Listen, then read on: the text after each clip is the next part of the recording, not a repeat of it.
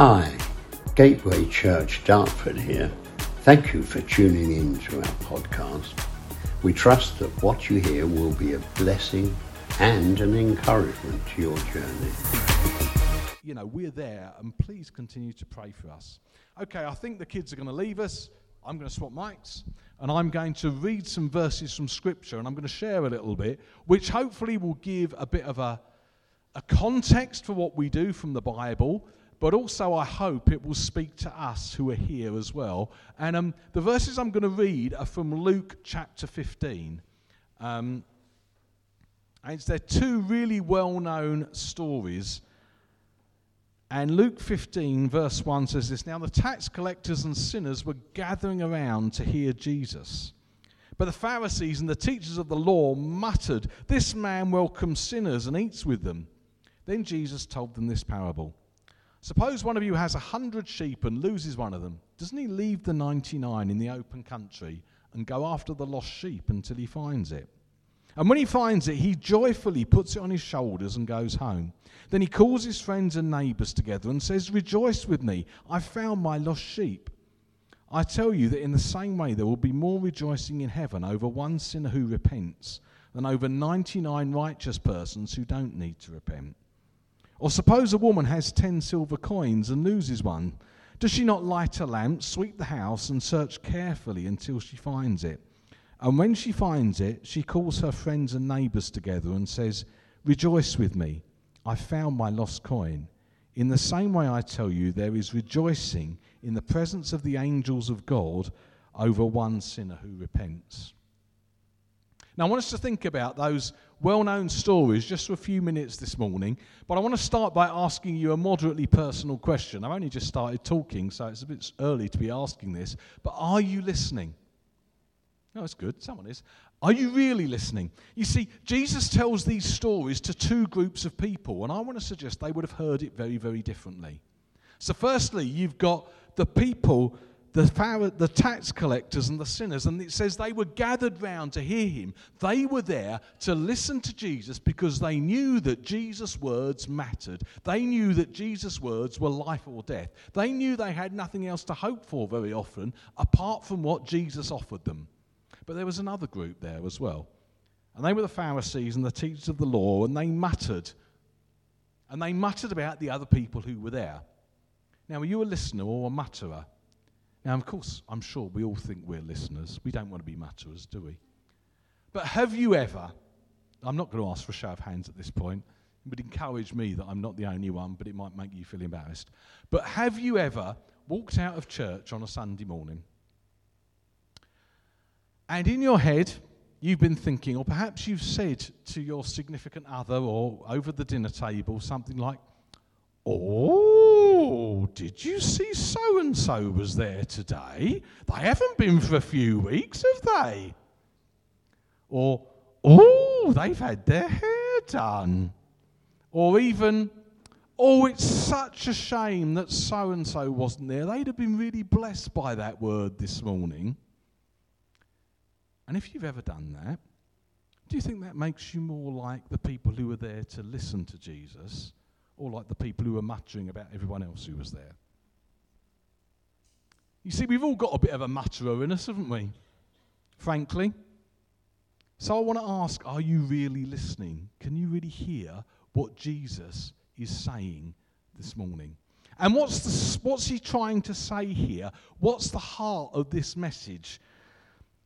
Well, the heart of this message, which is as relevant today as it was when Jesus first spoke it, is the value of one.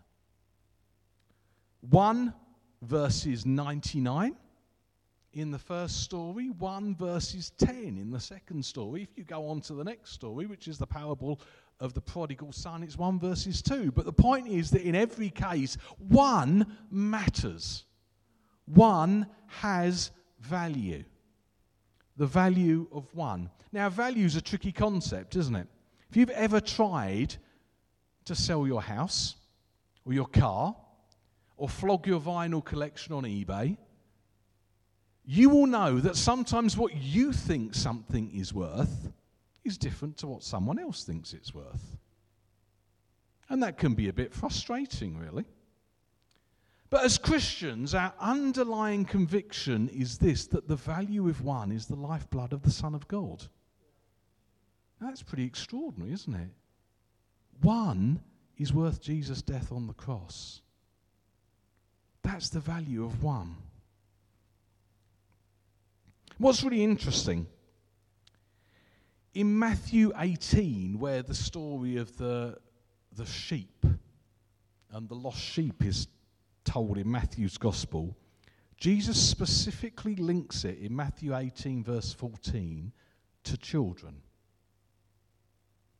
And the sort of the last little saying in Matthew 18, verse 14, is about not causing one of these little ones to sin, because the children have such value. Now, for us, we would sort of think that's obvious, wouldn't we? You know, if you want to flog anything, if you're in marketing, the way to do it is to get a cute child on the picture. But actually, it's not always been like that, and it's not always as much like that as we might even think. If you go back to, I don't know if you're up for a bit of Greek philosophy on a Sunday morning, but if you go back to Plato, as you do most days, I'm sure, Plato, the great Greek philosopher, the founder of modern democracy and all this rubbish that we hear from time to time, this was his comment on children. In order to be worth rearing, it's an interesting concept, so in order to be worth rearing, in order to be worth bringing up, children must be malleable, disposed to virtue, and physically fit. If not, parents can properly dispose of them in secret. It's a bit extreme, isn't it? But it was how it was. If you went to ancient Rome, there were rubbish heaps outside the city where they would leave unwanted babies. And it was the Christians who would go round to those rubbish heaps and collect those babies and bring them up as their own, because they saw the value of one child.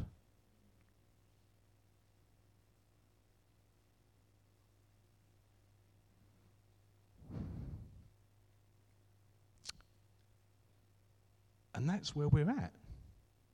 You think, oh, it's not like that nowadays. Well, no, in some ways it's not. But actually, how much does our education system, for example, really value the individual? And how much is it just trying to squeeze kids into a mould?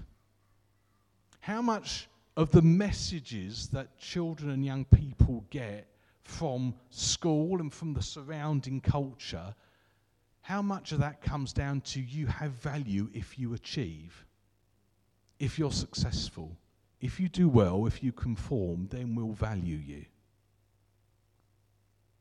And how much should we as God's people be kicking against that and saying, actually, you have value because you're made in the image of God and because God so loved you that he gave his son to die for you. Whoever you are, however physically fit, malleable and disposed to virtue you might appear to be, you have value. And that's the gospel, isn't it? That's the gospel. Think of this. 95% of children and young people in the United Kingdom have no connection to church.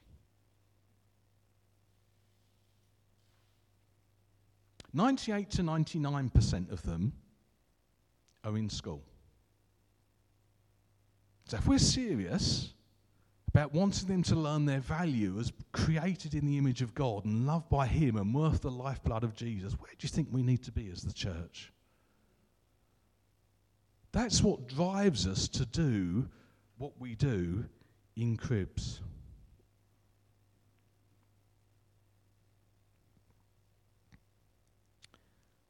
But I want to just pause for a minute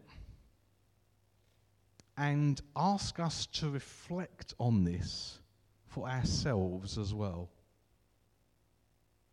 Because actually, if the truth of what Jesus is saying here is that one has value, that means that you have value.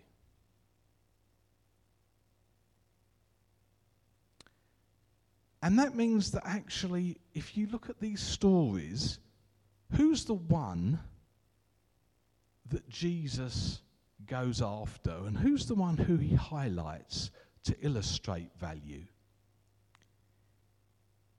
Is it the one who's always done well, who looks good on the outside, who's conformed, who's apparently successful, who's not strayed off and made some dumb decisions? Or is it the one who has made a mess? You see, it's very, very easy. I don't know about you, but when life is pants, and sometimes it is, when sometimes we feel a bit rubbish because we know that some of that is our own fault because we've made some really stupid choices. Maybe we know even some sinful choices and we've got ourselves lost. The risk is that particularly at those moments, we doubt our value to God. We doubt that he cares. Because actually, why would he? We've done some dumb things, we've gone off on our own, and we've made some really bad choices. But actually, the sheep that the shepherd leaves the 99 for is the one that's wandered off. I read this quote last year from quite an extraordinary book, and it's just stayed with me, and I find it so powerful. It's going to come up on the screen now. Your worth is not diminished by your lostness. Your preciousness is not annulled by your pain. However dark things are, however rubbish you feel, however far away from God you feel, I want to say to you this morning, you are still precious. You're valued. In your lostness and in your pain, you have worth and you are precious. And sometimes all we can do is hold on to that. Your worth is not diminished by your lostness. Your preciousness is not annulled by your pain. The second story is really quite interesting because this whole thing about the coin going missing, the coin would have been part of a dowry ring that a woman would have had on her marriage, and there were 10 of them. And when one went missing, there was obviously the sentimental thing that actually this was linked to her wedding and all that stuff, but actually the whole thing had less value because one coin was missing. And actually, you need to understand that you matter as part of the whole. It's not you in glorious isolation sitting in the corner, but actually the whole has less value when you're not present. Excuse me. You matter as part of the whole. The value of the whole is increased by your being present. That's an extraordinary thought, isn't it? I remember when I was in pastoral ministry, one of the things about that is you get to know people's stories. And it's so easy to make judgments from the outside, isn't it? But actually, oh, thanks, Bev. I'm going to take a swig.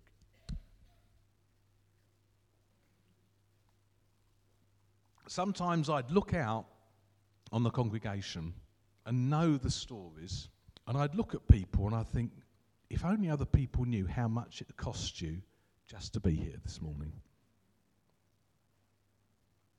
And that's value, isn't it?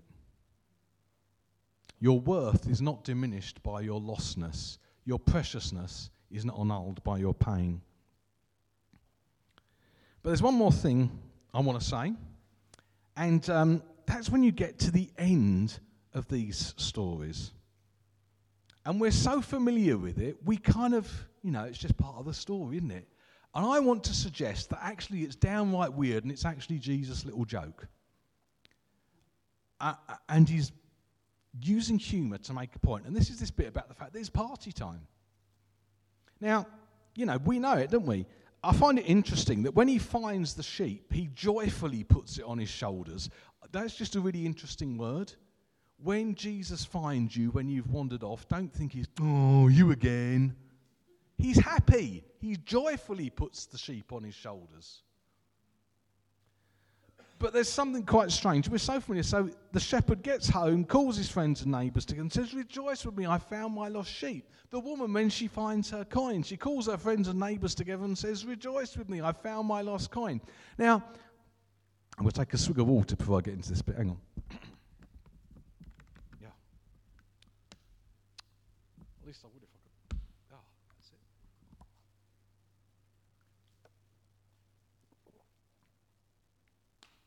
Question. Who's ever lost anything? You can admit to something now. Mobile phone? Wallet? Credit cards? Glasses? House keys? Car keys? Car at Blue Water? That's a man thing, isn't it? Anyway, it's another story. You know that sinking feeling when you realise you've lost something, oh dear, my phone, my keys, my whatever it is, oh no, and the pit of your stomach sort of full, oh my goodness. And then, probably 9 times out of 10, you find them again. Or if you're a man, your wife finds them for you. And then there's a feeling of relief. But have you ever, I think I know the answer to this, have you ever found your keys, your phone, your car keys, whatever it is, your wallet, and thought, yes, I've got it. I know what, family WhatsApp group, down to Sainsbury's, buy a bottle of Prosecco, we're having a party this evening. Could you imagine?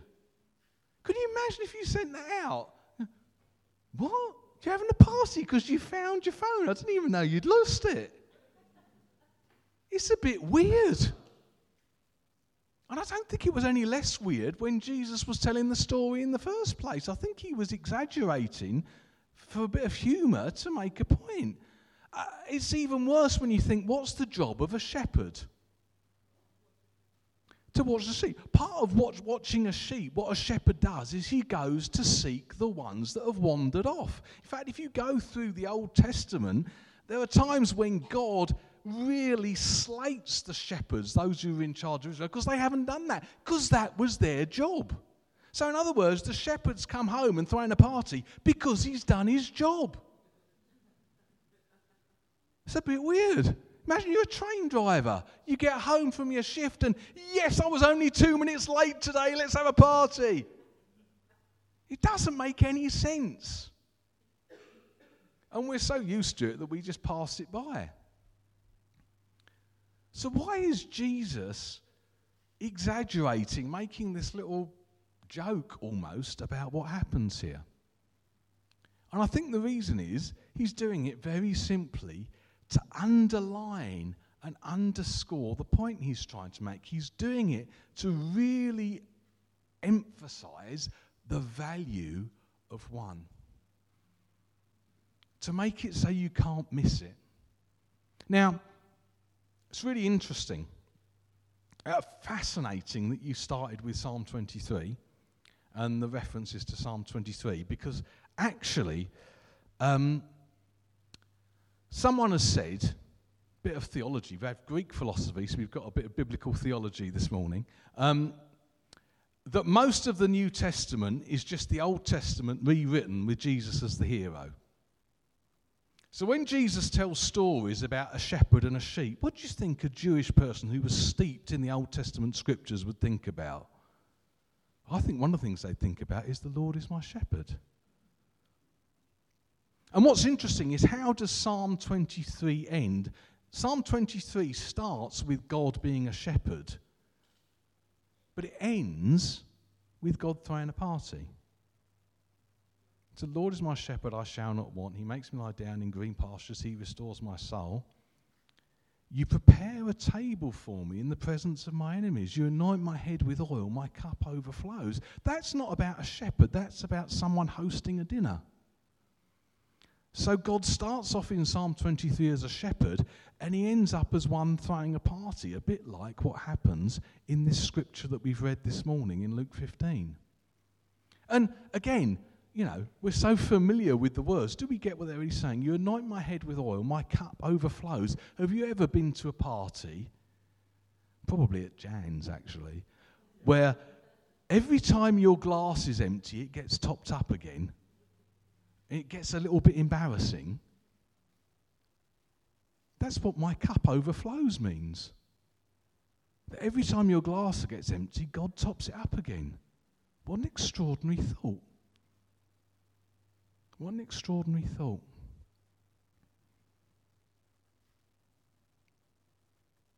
God prepares a table for you. Now, I don't know if you've got to this stage in life, or maybe you've got a relative who has. I think I'm there myself now.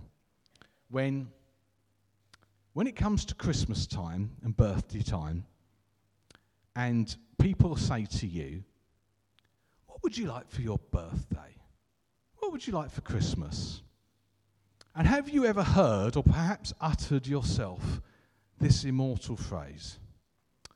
Oh, don't make a fuss.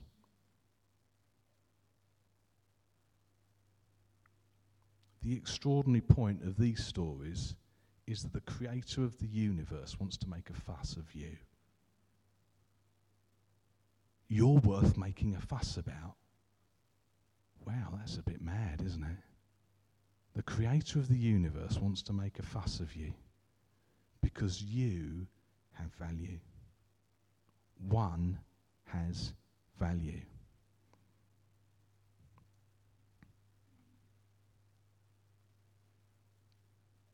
Will we let God make a fuss of us? Or will we push him away?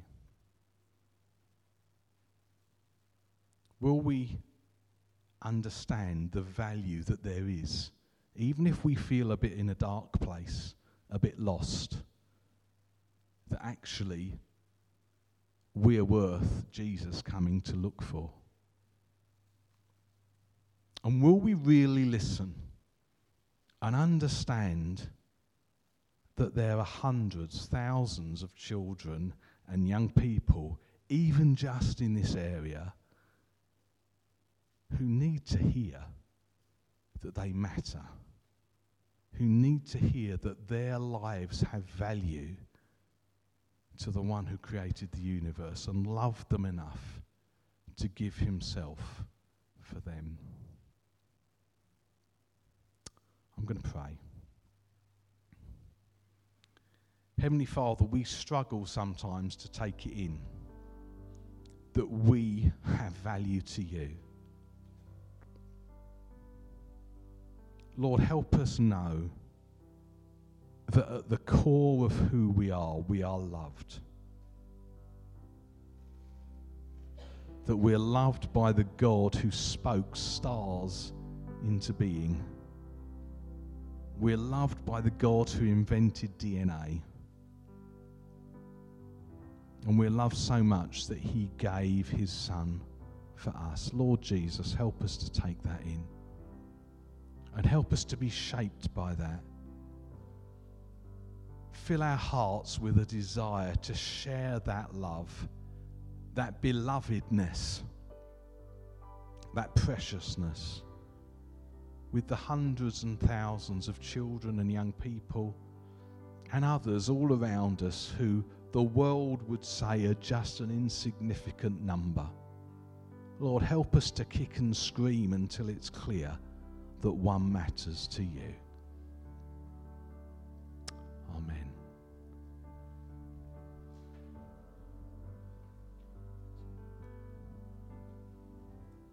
Thank you, Jesus. Can we, hold on, Mark.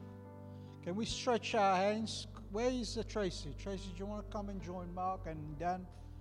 Can we just stretch our hands? Can we all stand and stretch our hands over these guys?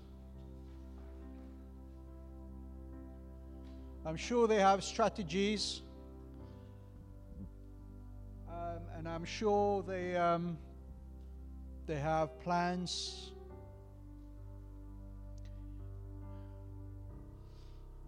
But the Bible says this, that the steps of the righteous man are ordered by the Lord. There is one thing to work in our own strength, but I know there is something else to work according to the Lord's pattern and plans. Let's just pray for them right now, for the wisdom of heaven to be deposited in them and over them and their teams, to be filled with the Holy Spirit, the Spirit of truth, to when they come and then when they share, they can speak on behalf of heaven. And their words will transform the atmosphere. The lives of children represented there with their families. Father, I want to pray that words will not just be words, not be words of Tracy, of Mark, of Dan and their teams, but it will be your words speaking through situations, breaking down barriers, transforming darkness into light. I pray for an overwhelming sense of your anointing, in such a way, like the Bible says, it breaks down yoke and removes all burden.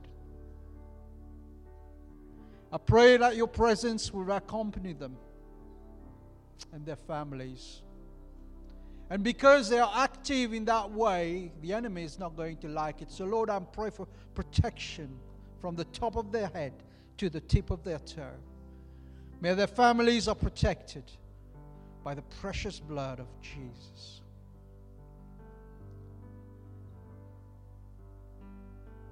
Thank you, Lord. Bless the Lord. Bless them, Lord. And when they're faced with hardship, when they're faced with discouragement, I pray that the Spirit of God, the Spirit of encouragement, the Parakletos, the helper, the one who is the comforter, will comfort them. I pray for resources to come their way. I pray for financial resources to come their way. I pray people will give generously into this work. David will say, I was young and I am now old, but I have never seen the righteous forsaken and the seed begging for bread. And I pray for an overflow in their finances. In the name of Jesus we pray. Amen. Amen. Bless you guys. We want to be a church that encourages the work of the ministry that goes beyond the local church. The fivefold ministry is not just that is important in the life of the church. The gifts that God is giving, and where Mark and Dan and Tracy goes, we are not able to go. But we can pray for them, we can support them, and we can financially give to them. I want you to have a look at their resources at the back, and whatever you can do to help, even in prayer, it's going to be much beneficial for them. Mark, thank you very much for coming to us, and can we give him a gateway? Thank you. Bye.